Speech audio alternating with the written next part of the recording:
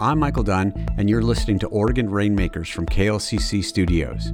My guest today is Representative John Lively of Springfield and District 7 in the state legislature. Lively, the former mayor of Springfield, talks about politics and public service at both the city and state level. Representative John Lively from District 7 in Springfield, welcome. Thank you. I appreciate the invitation. Yeah. You have a very interesting background, but I want to start at the very beginning. Talk about growing up in La Grande in a very rural area and kind of, what was that like and what brought you to this side of the mountains and Springfield? Sure. So I was born in La Grande, but I actually lived in a little town called Wallowa, which is 48 miles east, further east of La Grande. And frankly, my kids who grew up here would often ask me early on, well, so why would anybody live up there, Dad? But after visiting a while in that, they would appreciate the mountains and that. And so while it was a small town, everybody knew everybody.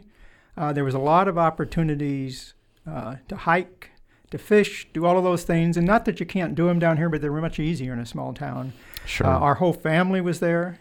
My class in school was 19 students, all very different. Than moving. And it, from my standpoint, it was a great life. I really enjoyed growing up there. One of the things that kind of set the pattern for what I've done later, my dad was mayor, he was a fire chief, he was all of those things. Chief bottle washer, all that. And so I just learned early on, giving back to the community in some way was important because I watched my dad. Unfortunately, things changed. While we weren't directly involved with the mill closed, and that was the primary source of jobs in Wallowa. Impacted my dad's job, and so he decided to move down this way some direction. His brother, Uncle Jack, was in Springfield, encouraging him to sit here. So he got a job at Alexander's department store, and we moved down. I was a junior in high school. I can assure you none of that was of interest to me. I didn't want to come. This is too late in life. I don't like Springfield. You can go through the myriad of things So, but obviously we moved. My dad says we're moving, so we moved. Spent then my last 2 years at Thurston High School and graduated from Thurston.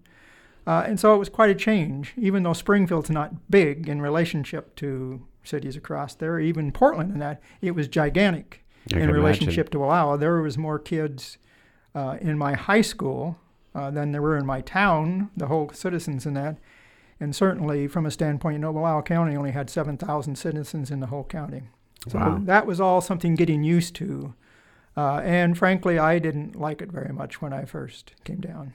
Very hard as a high school student, and especially one that grew up with the same kids in a small community.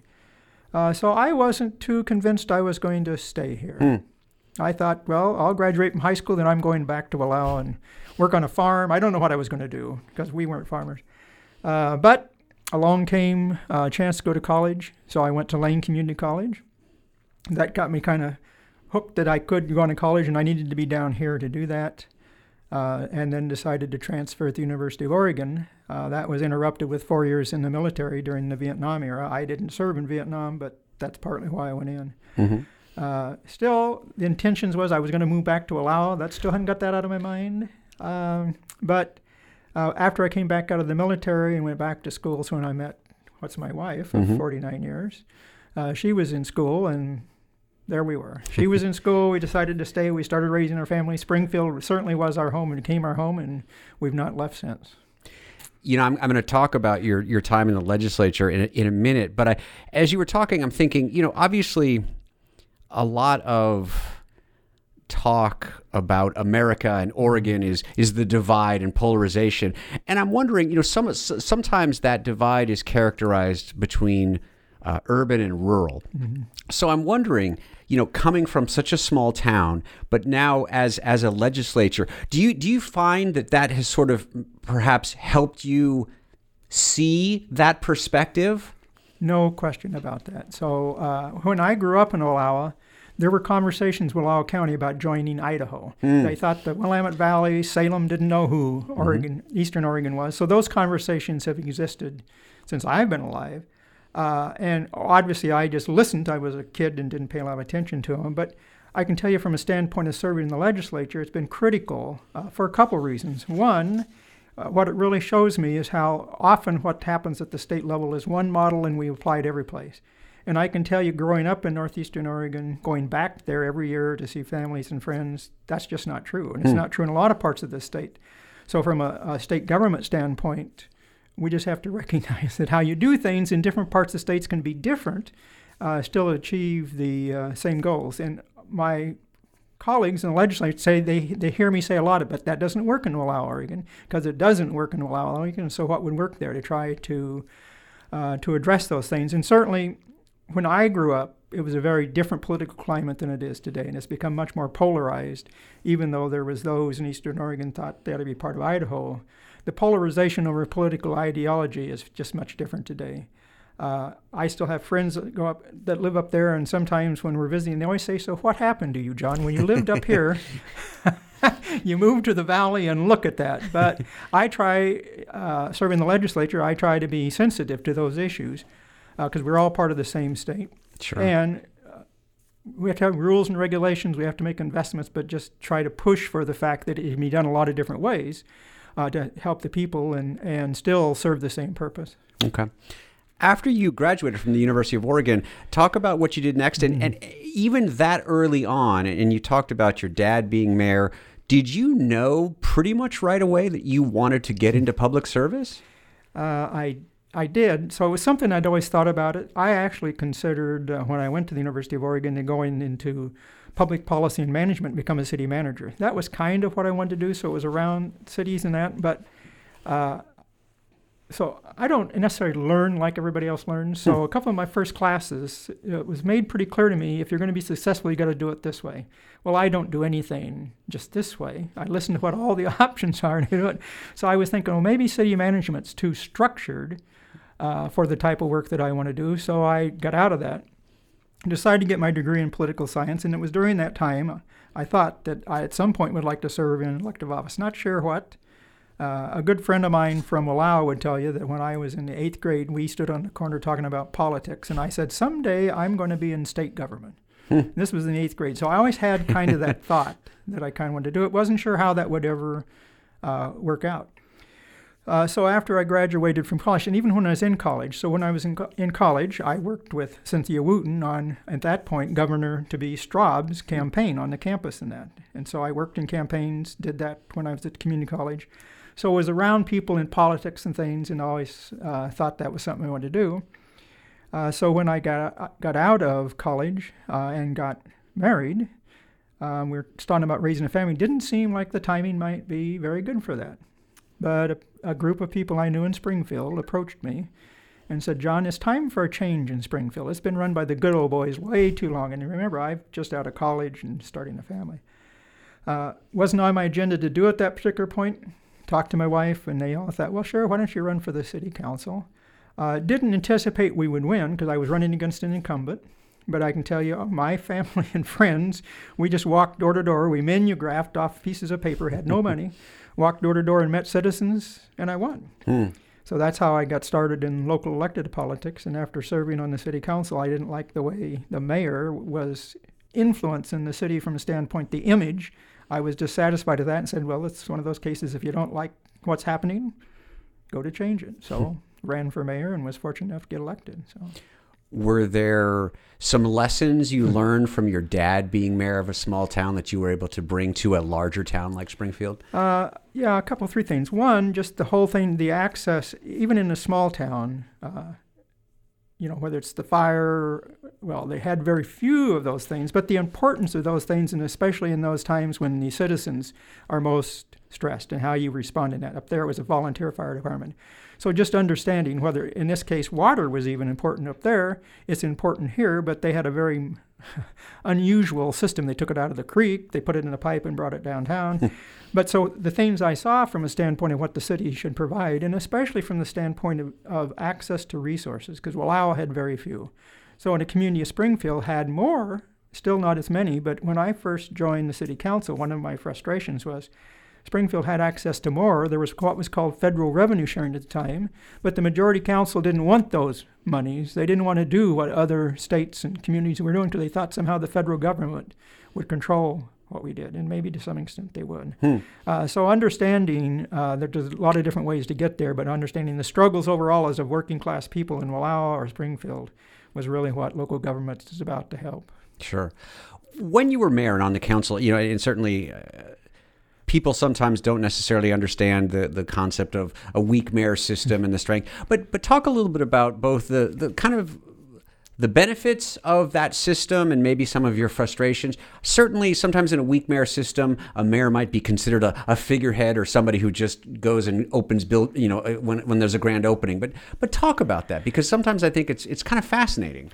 Well, and it is. So first, I really became a strong believer that having a city manager form of government was very important. It's just the professional running. And in a lot of cases, ensuring that you separated politics out of the management of the city itself. And the way to do that is to have a manager that works for the elected officials, and the elected officials work on policy. Now, it's not always easy to keep those things separated depending on the elected official. But the other thing I would just say about mayor's position, it really goes back to the personality of the person, how much they want to put into it. So I felt strongly, not so much that I needed to vote, but indeed I was going to be the spokesperson for the city and to set the image and the tenure of what was going on, and that's what part of the problem was before. And so I worked very hard at that, worked with the city staff, with my council members in that, to try to make sure that we started changing how people viewed Springfield, both from how they viewed it and how cooperative Springfield was with its neighbor Eugene and others to try to help the citizens of Springfield regardless of where it came from. So from my standpoint, it brought a lot to it because it opened doors and things, and a lot of people respected my style and what I was doing, would start having the conversations that they wouldn't before with Springfield. So part of it went back to your style, what your goal was. My goal wasn't so much I needed the attention, but I wanted to see things change in Springfield, and so I became a strong spokesperson for that. Right, great. We're going to take our first break. We're talking with Representative John Lively from District 7 Springfield. We'll be right back. I'm Barbara Dellenbach, host of KLCC's Oregon Grapevine. The High Desert Museum south of Bend brings visitors directly into the experience of the natural world. What this museum has done from the beginning with incredible skill is to put our visitors into a time and a place and a space to connect to the human story and the natural landscape in an emotional way. Dana Whitelaw talks about the fun and impact of the museum on KLCC's Oregon Grapevine, klcc.org. And we're back talking with Representative John Lively from District 7 in Springfield. So you were on the council, you were on the mayor. There had to be a time when you thought, okay, I want to do something, I don't want to say larger, but certainly having perhaps, obviously a larger impact on people. So what was the calculus around running for the state legislature? First, so remember when I started as city council member, I was young and had a young family. And so that was all volunteer work. And so it took time, and I worked hourly, and it took money out of our pocket to do that. So we went through, at the last part when I was mayor, went through a recall election. Those were very tough times in Springfield. And it put pressure on my wife and my family. Things were said and that. And so we made a collective decision at that point to get out of elected politics because it just didn't fit with that point. Didn't mean I didn't have interest, but that just wasn't the point. So found other volunteer things in that to stay involved in my community. Had never got rid of this idea that someday I might do at the state level. But that wasn't the time that was going to happen. Okay. People had asked me. So along the way, as I worked at a lot of different jobs in the private sector, several times the Democrats approached me about running for either the House of Representatives or Senate when those positions become available. And twice in particular, when they approached me about it, I was interested. Still at that point, part of it was my kids were in college, so that may not be such a good time to run, but I considered it. But here's what happened. So, and this is just the way in many cases politics is. So they approached me, I said, I'm interested, and then they said, here's how we're going to run your campaign. I said, no, that's not who I am. You're not going to run my campaign. So if you want somebody that you can run their campaign and they say then go find that person. But if you want me to run for office, I'm going to have to be genuine in who I am in my community, and I'm going to have direct impact on my campaign. So both of those times that just didn't work. We couldn't reach agreement. I said, fine, I'll get on with my life. So it wasn't until, and Terry and Lee Byer have been my friends forever in Springfield. So it wasn't until much later that Terry Byer decided to retire, that her and Lee approached me about running for the position. So this is, my kids are grown, they're through college, all of those things. Very different time. And something I wanted to do, but I initially said, no, I'm not, this is the wrong time in my life. I should have done it, you know, all of those things you say. So after a week or so, they came back and approached me again, and I said no. And at that point, I said no, because I don't think at this point my wife would really like me to get back into elected politics, the exposure, what happens. So the third time, third time's a charm? Third time's a charm, because they could tell I was interested. Mm-hmm. I said, well, you have to talk to my wife. So we need to talk to Teresa and see if she would be comfortable with this. And if she's not, it's not going to happen. So we talked to Teresa, and part of it was she was 30 years as an educator and getting ready to retire, so things were changing for her. She wasn't necessarily in a position that I might directly have an impact on in what we did in Salem. Again, our kids were grown, starting to have grandkids, and so she said, you know, probably especially since it's not taking place right here in the community where people have such direct access to you and to us, that it might be so bad. So she was willing to say, why don't we give it a try? But we had to have the conversation with the Democrats again over the campaign, because obviously I hadn't run for elected office in a long time, and the Republicans were about to choose a local elected official that was still an elected official, and it was going to be a very tough race. And so I met, at that point, she became Speaker, but Tina Kotek was the majority leader, and a couple other members of the Democrats, and we talked about it. And I told them just what I told the people before. If the only way this is going to work is you're going to run my campaign and not them personally, but the consultants and things, and try to tell me who I am and what I have to say, then this just isn't going to work. That's just not who I am. And Tina and the others said, no, John, we want you to be who you are, and that's why we want you to run. So I agreed. Didn't mean that during the campaign we didn't have some strong discussions about how the campaign, because it was a very tough campaign, about maybe I ought to turn negative in my campaign or something. I just never said I'm going to do those things. And I don't mind those discussions. We have differences of opinion. But so fortunately, it was a very tough campaign, but I prevailed. Yeah. A couple questions from that. The first is, you have to develop a thick skin, I imagine, in any kind of elected office. Take us through, you know, you had challenges, you know, talk a little bit about that, but also realizing, okay, in some ways, I'm going away from one fishbowl into another. What was that like? Yeah, so it depends on the person. So I know elected colleagues in that don't have a thick skin, and it's emotionally, it's a up and down, and it's very hard. So even when I was mayor, and citizens could at me, I never took it personal. Secondly, I believe strongly, whether they like the answer or not, you got to be truthful so you don't get caught up and people come back later, but you said. Mm-hmm. And so I always worked very hard at that. But I can tell you, when we went through the recall, that was very hard on my family and friends. While the things that were said about me weren't true, while they tried to do all these things, it's much harder on those that aren't in the position. Because what I got from the position was a lot of satisfaction and support from the staff, from other community members. Many people came up to the community and thanked me for service and stuff. Mm-hmm. So I would get that, but my wife and kids and family wouldn't get that. Yeah. And so that's partly what reinforced it to me, that it's worth doing. The important thing is not about me, but it's about, do people feel that I'm helping and doing something? And so, you know, that's how, when we went through the recall as mayor, at the legislative side, one of the interesting things, in many cases it's harder on my staff because they're the front line that gets it first. My wife Teresa is more insulated. She's down here in Springfield, and a lot of this stuff happens in Salem, though people approach us in the community. But the issues are different. I'm insulated more because I'm only one of 60 members in the House, so it's not like I'm the mayor, the focal point. And so from that standpoint, it still is. My frustration just gets at times how people abuse the staff. I don't tolerate that. So if I know somebody's doing it, I tell them they're done. That's just not the way we do business. You got to have respect. And my staff is very good. He's been with me since I first elected. So he's good about telling people, Representative Lively isn't going to talk to you or deal with that, so you've got to decide what you want to do. But so it's a little different in Salem, but you get it. The interesting thing, so rather than getting it directly from my citizens in many cases, I get it from lobbyists. We hear it quite a bit from citizens, but most of the ones we hear from citizens are people asking for us their help and things, and we're glad to do that. Versus every once in a while there's an issue that they get pretty angst about. But mostly now, since they're in Salem, they either text or email me even versus calling on the phone. So. Yeah. I want to go back to something you said about you were adamant that you were going to run your campaign your way. But obviously, and you've been in the legislature long enough to know that there are a lot of candidates who are fine with consultants and image makers to create their campaign. In fact, maybe that's even a growing trend, would you say? I'd say it is. So that kind of, it kind of goes back to, from my standpoint, style and how comfortable you are in your own skin.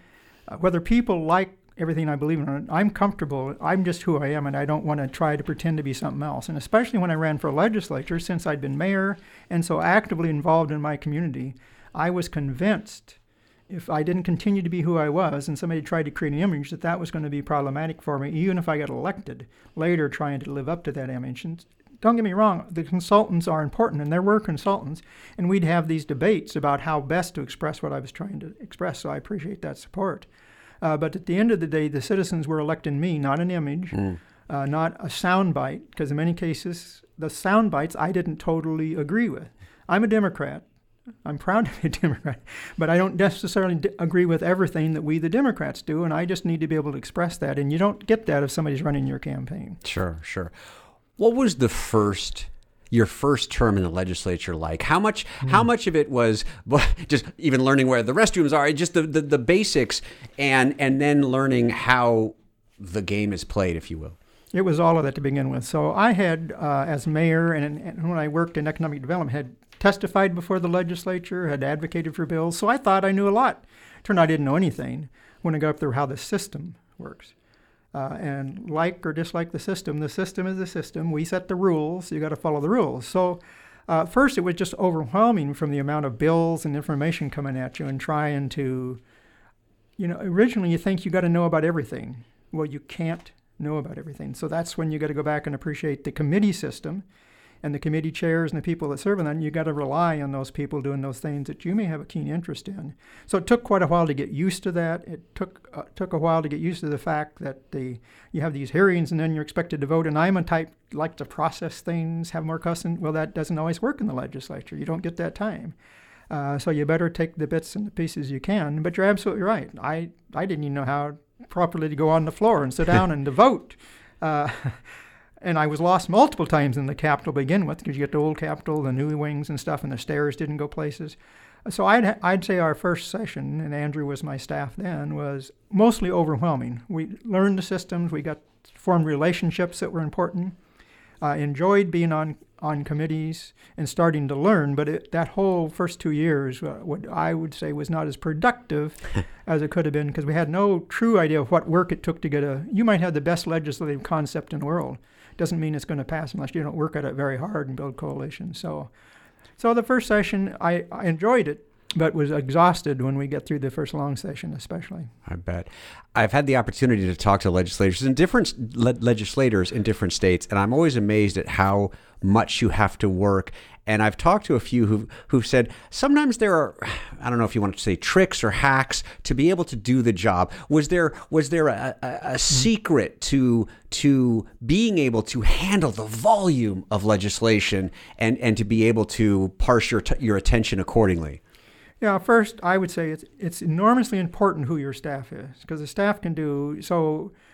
We would agree ahead of the session what the real priority areas that I was interested in. Not that I was necessarily going to be directly involved, and I'll pick on K through 12. I'm a strong interest in K through 12. I didn't serve on those committees. So we initially would list all the bills that had to do with that, and then the staff would help track those, so I would know when there was hearings and things. But one of the things I learned, read the relating clauses anyway. So read the relating clause so you have some concept. You don't have to explain what the relating clause is. So the way the bill is written, you have, quote, a relating clause, which then the text or the law part of it gets developed on that. So whatever that, if it says relating to K through 12 education, early learning, then the bill has to somehow relate to that, do things around it. And so the relating clauses became very important. So at least, even though I wasn't on those committees in that, the bills I was interested in, read the relating clause and just get a gist of what it is. So then if you were to have a conversation with a colleague, you kind of know what they were talking about. One of the hard lessons I learned in the first session, though, that people hijack those relating clauses. And so one of the things I was told early on by one of my colleagues is don't sign on to bills too early because they may change. Well, I thought, well, they don't know what they're talking about. I'll sign on the bills. And there were several bills in the first session I had to go take my name off of because they got what they called hijacked. Because the relating clause was something you could use to do it, spin a different way. So when it moved out of one chamber and the other, they rewrote the bill and they did what they call a gut and stuff. And if you don't keep up with that, you may be on a bill that ultimately that you don't support. So I learned that early on to really read it and watch when they're in the committees. And if in a committee they make big changes, you better read that and decide, regardless of the relating clause at that time, regardless of what it is. Got it. Well, we're going to take our second break. We're talking to Representative John Lively, Democrat from District 7 in Springfield. We'll be right back. If you're thinking of donating your car, I cannot encourage you more to go ahead and do it. The dividends are great. You'll feel good about yourself that what you did was so easy. It'll help your community by supporting these wonderful stations. How can you beat that? Get all the details at our website, klcc.org. And we're back talking to Representative John Lively from District 7 in Springfield. You've been there now, I think. You've been 8 sessions now, I think? So, I've been there 10 years, starting my 11th year in the legislature. From today, looking backward, what were some of the achievements you're most proud of? One I'm proud of is the range of committees I've served on. So some people, and I do have certain key areas of interest, but the Speaker makes the appointments to committees. So part of it goes back to how willing are the members to go to different committees and do things. And Speaker Kotek and I had a pretty interesting relationship, and every session that she made new appointments, I changed committees. Now, I would have liked to have stayed on healthcare. I would have liked a lot, but the point was she trusted me enough to be able to go and understand the issues and ask the questions and do things. And so first, just the fact of the range of committees that I've been able to serve on, both serve on as a vice chair or chair, but also contribute to, has really helped me understand a lot of the other issues out there that impact our citizens. And in some cases, how little the state can do about some of those, but it's still important to learn. So that was good. I was able to serve on several joint committees, and I like the joint committees because they Senate and the House together, because it takes a different path of how to do it. So one of those was the Joint Committee on Transportation that ultimately led to the 2017 transportation package. We toured the state. I got to meet my colleagues, listen to a lot of local officials, citizens in that about transportation, and came back and put together a package that we ultimately raised the gas tax, which nobody thought we'd ever be able to do, and created more money in which to invest in infrastructure, primarily rebuilding the infrastructure we have rather than new infrastructure. So that was a great experience. I served on the Joint Task Force on Student Success, which came up with a recommendation for the business activity tax to put $2 billion more every biennium to K through 12. Great, again, to standpoint to listen to people. So one of the roles that I played there, so I tend to be a moderate, and early on there was problem. The business community was having some concerns about this bill, as they should have. And so Brian Clem and I, several other moderates, negotiated with the business community and with the rest of the team that was putting this together about that rate and how we could reach a point that at least we could keep people neutral in that. But that's a role we could play because we were more in cases trusted by the business community. But again, we passed it. It's out there. Now there's some disagreements today about whether it's as good as it should be, and I think things could be changed. So that was good. I also served on the Joint Task Force on Carbon Reduction, which was a very interesting joint committee. I got to look at all the things that are going on in the climate and what we might or might not be able to do. And at the end, voted to move out a bill that had to do with cap and trade. I don't believe that's the best answer, but here's what I thought. This is a crisis, and we got to start doing something. And it appeared to me this was a vehicle that if we put it in place would give us time to start other things to start addressing it. And as you know, got to the Senate and it died because they walked out, and that was the end of it. But that was another area that I enjoyed working on. Yeah. You've raised the one of the most interesting words in politics today, moderate, and I'd love to get your opinion on this. Simply stated, it seems like, I guess there could be 2 points of view about that category, moderate. You could be very lonely because of the fact that extremes tend to suck all the oxygen from the room, or you could be a linchpin on which things move. What's your take on that? So when I first got elected, the majority was smaller than it is today. So the 2 or 3 of us moderates had a lot of influence, because if it was a strictly Democrat vote, they needed our vote to get to 31. And I don't hold things hostage, but I just want to make sure we have the conversations in that. And I think most people may not know this, but many of those conversations don't go on in public. They go in the caucus rooms. They go in a lot of other places. But so the point that the moderate I could bring was just try to get things to a point. While I agreed with where we're trying to get, but how we would get there, to negotiate what that path might be. But as things changed and the majority grew, then the role of a moderate became a little less, but it still was important. So I would say probably if you talk to people in the legislature, I'm the most non-political. I don't play sides from the politics sides, but I'm respected on both sides of the aisle. And the role I can play is bringing people together. And the real role I play is this urban-rural divide is the fact that I just keep speaking long and hard about there's more ways than one to do things, and we just need to figure those things out. And in many cases, that applies to my community in Springfield. Springfield isn't Portland. Springfield isn't Eugene. And so what might work in those doesn't necessarily. So being a moderate, I'm not so far one way or the other. Now, I can tell you at times some of my friends don't think I'm moderate when it comes to, let's say, the environment. I'm pretty out there on what we got to do about climate change and that. So it kind of goes back to that term, that definition again. There's areas that people would say he's not very moderate, and that's probably true. But an overall approach, I am.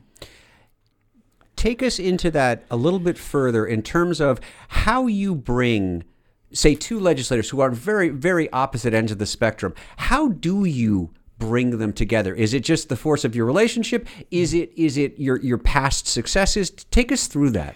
Yeah, so for some it's their past successes. So for me, and not that the successes aren't important, what I voted for or didn't vote for that, but for me it's more the character and who I am. So I first operated from a basis of respect and truth. So people know that I'm very respectful. I don't disrespect people. I don't yell at them. I don't threaten them. That's just not my style of doing it. And secondly, I'll give you the answer whether you like the answer or not. So I'm up front. So I've formed that relationship. So in many cases, people approach me when they don't have that relationship to try to help. How do we have this conversation? And it goes back to me first, respect. Doesn't make any difference what your opinion is if you can't respect it is. So my office in many cases is, well, it's open to anybody.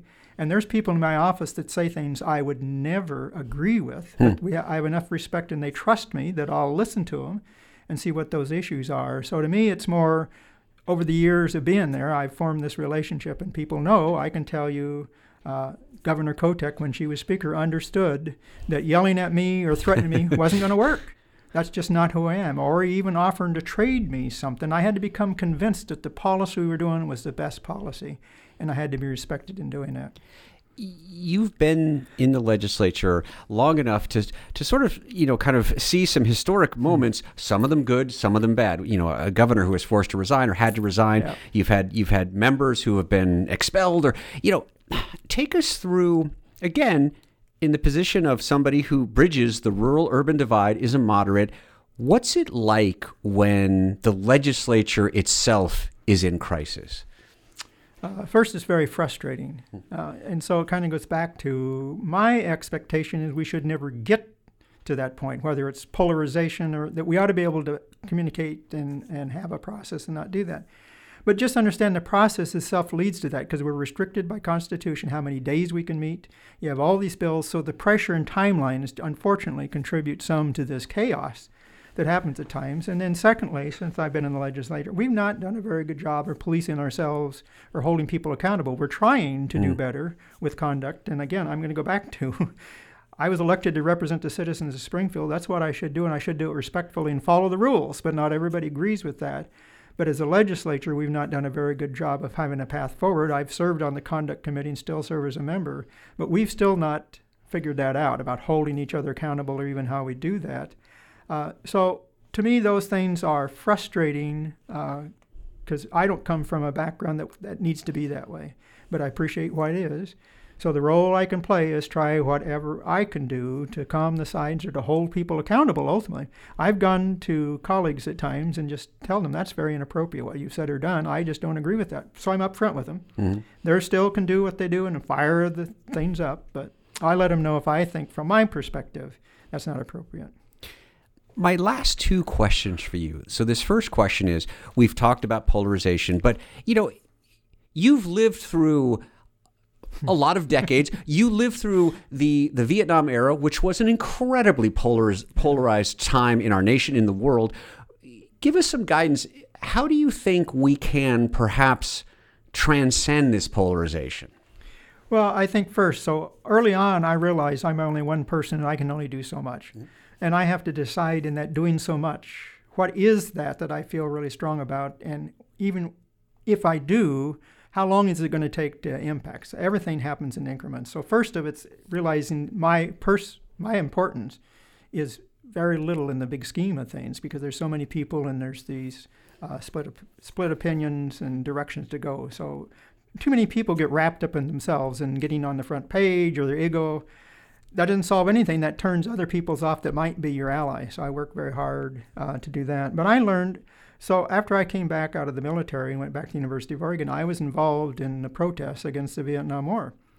I felt strong before I went in, but ended up in a position, I got drafted, didn't have a lot of choices what I did. But even doing that, so from my perspective, burning down buildings and things isn't the way. Have loud voices, take your opinions, go to the meetings. All of those things are appropriate, but it kind of goes back to that still respect. If we can't respect each other as human beings in that, then it's going to be very tough. So I learned a lot when I watched that. I learned a lot in participating in some, and I still go out at march and times and do those things because those are important expressions. But I just tend to I'm careful how I do it. And I respect that not everybody does it that way, but I'm careful how I do it so I'm consistent with who I am in expressing those things. Yeah. My last question is this. You talked about how amenable you were to serving on multiple committees and stuff. And I imagine part of that, both why someone like Tina Kotek would choose you, and also your own choices, is you could carry that institutional knowledge from committee to committee. Yeah. And that leads me to sort of this last question is you've been there a long time. I imagine mentoring is something you probably enjoy. Talk a little bit about how you're mentoring both your colleagues now, but then perhaps the next generation of political leaders. Yeah, thank you. And it is very important. So I'm privileged this session to be chair of two committees, which is very unusual to get to be chair of two committees. But part of that is, again, how long I've been there, and we have a lot of new members, which I respect, very exciting that but they have no experience in it. So the role I can play as a chair first is to help them understand how meetings should be conducted, getting the business done, back to respect, both sides of the aisle. So first as a chair, being able to do this, but just secondly, again, as my style, I have many times people approach me, and here's especially the new members now, because they know I've been there a long time, they know people on both sides respect me, but the thing I always start with is, this is my style. It may not be your style. Everybody does things in a different style. Doesn't mean we can't end up in the same place. So I always first approach it if people are asking me about it and how I've been successful. So my style has been consistent. Goes back to respect, truth, and trust. Those are the important parts of this. And I tend to be kind of, I take things easier. I don't take things quite so, this is serious business. But if we get too serious about it, it turns, you're an adversary all the time. So people can tell you that serve on my committees, I'm pretty laid back. I allow people to have dialogue sometimes that people wish they didn't have, but they did. They'll tell you that we have fun on my committees. At the end of the day, we get a lot of business done. We need to do that. But I really encourage people to think about style, because style in many cases gets in the way of all the other business. So we can have very different styles, but we might find common ground if we start from respect and truth. Got to be truthful with people. Yeah, indeed. Words to live by. Well, Representative John Lively from District 7 in Springfield, thanks so much for joining us. I appreciate it. Thank you for inviting me. That was our conversation with Representative John Lively. An avowed consensus builder, Lively's stance as a moderate will be even more important in a polarized political environment. This has been the Oregon Rainmakers podcast on KLCC. I'm Michael Dunn, your host. Thanks for listening.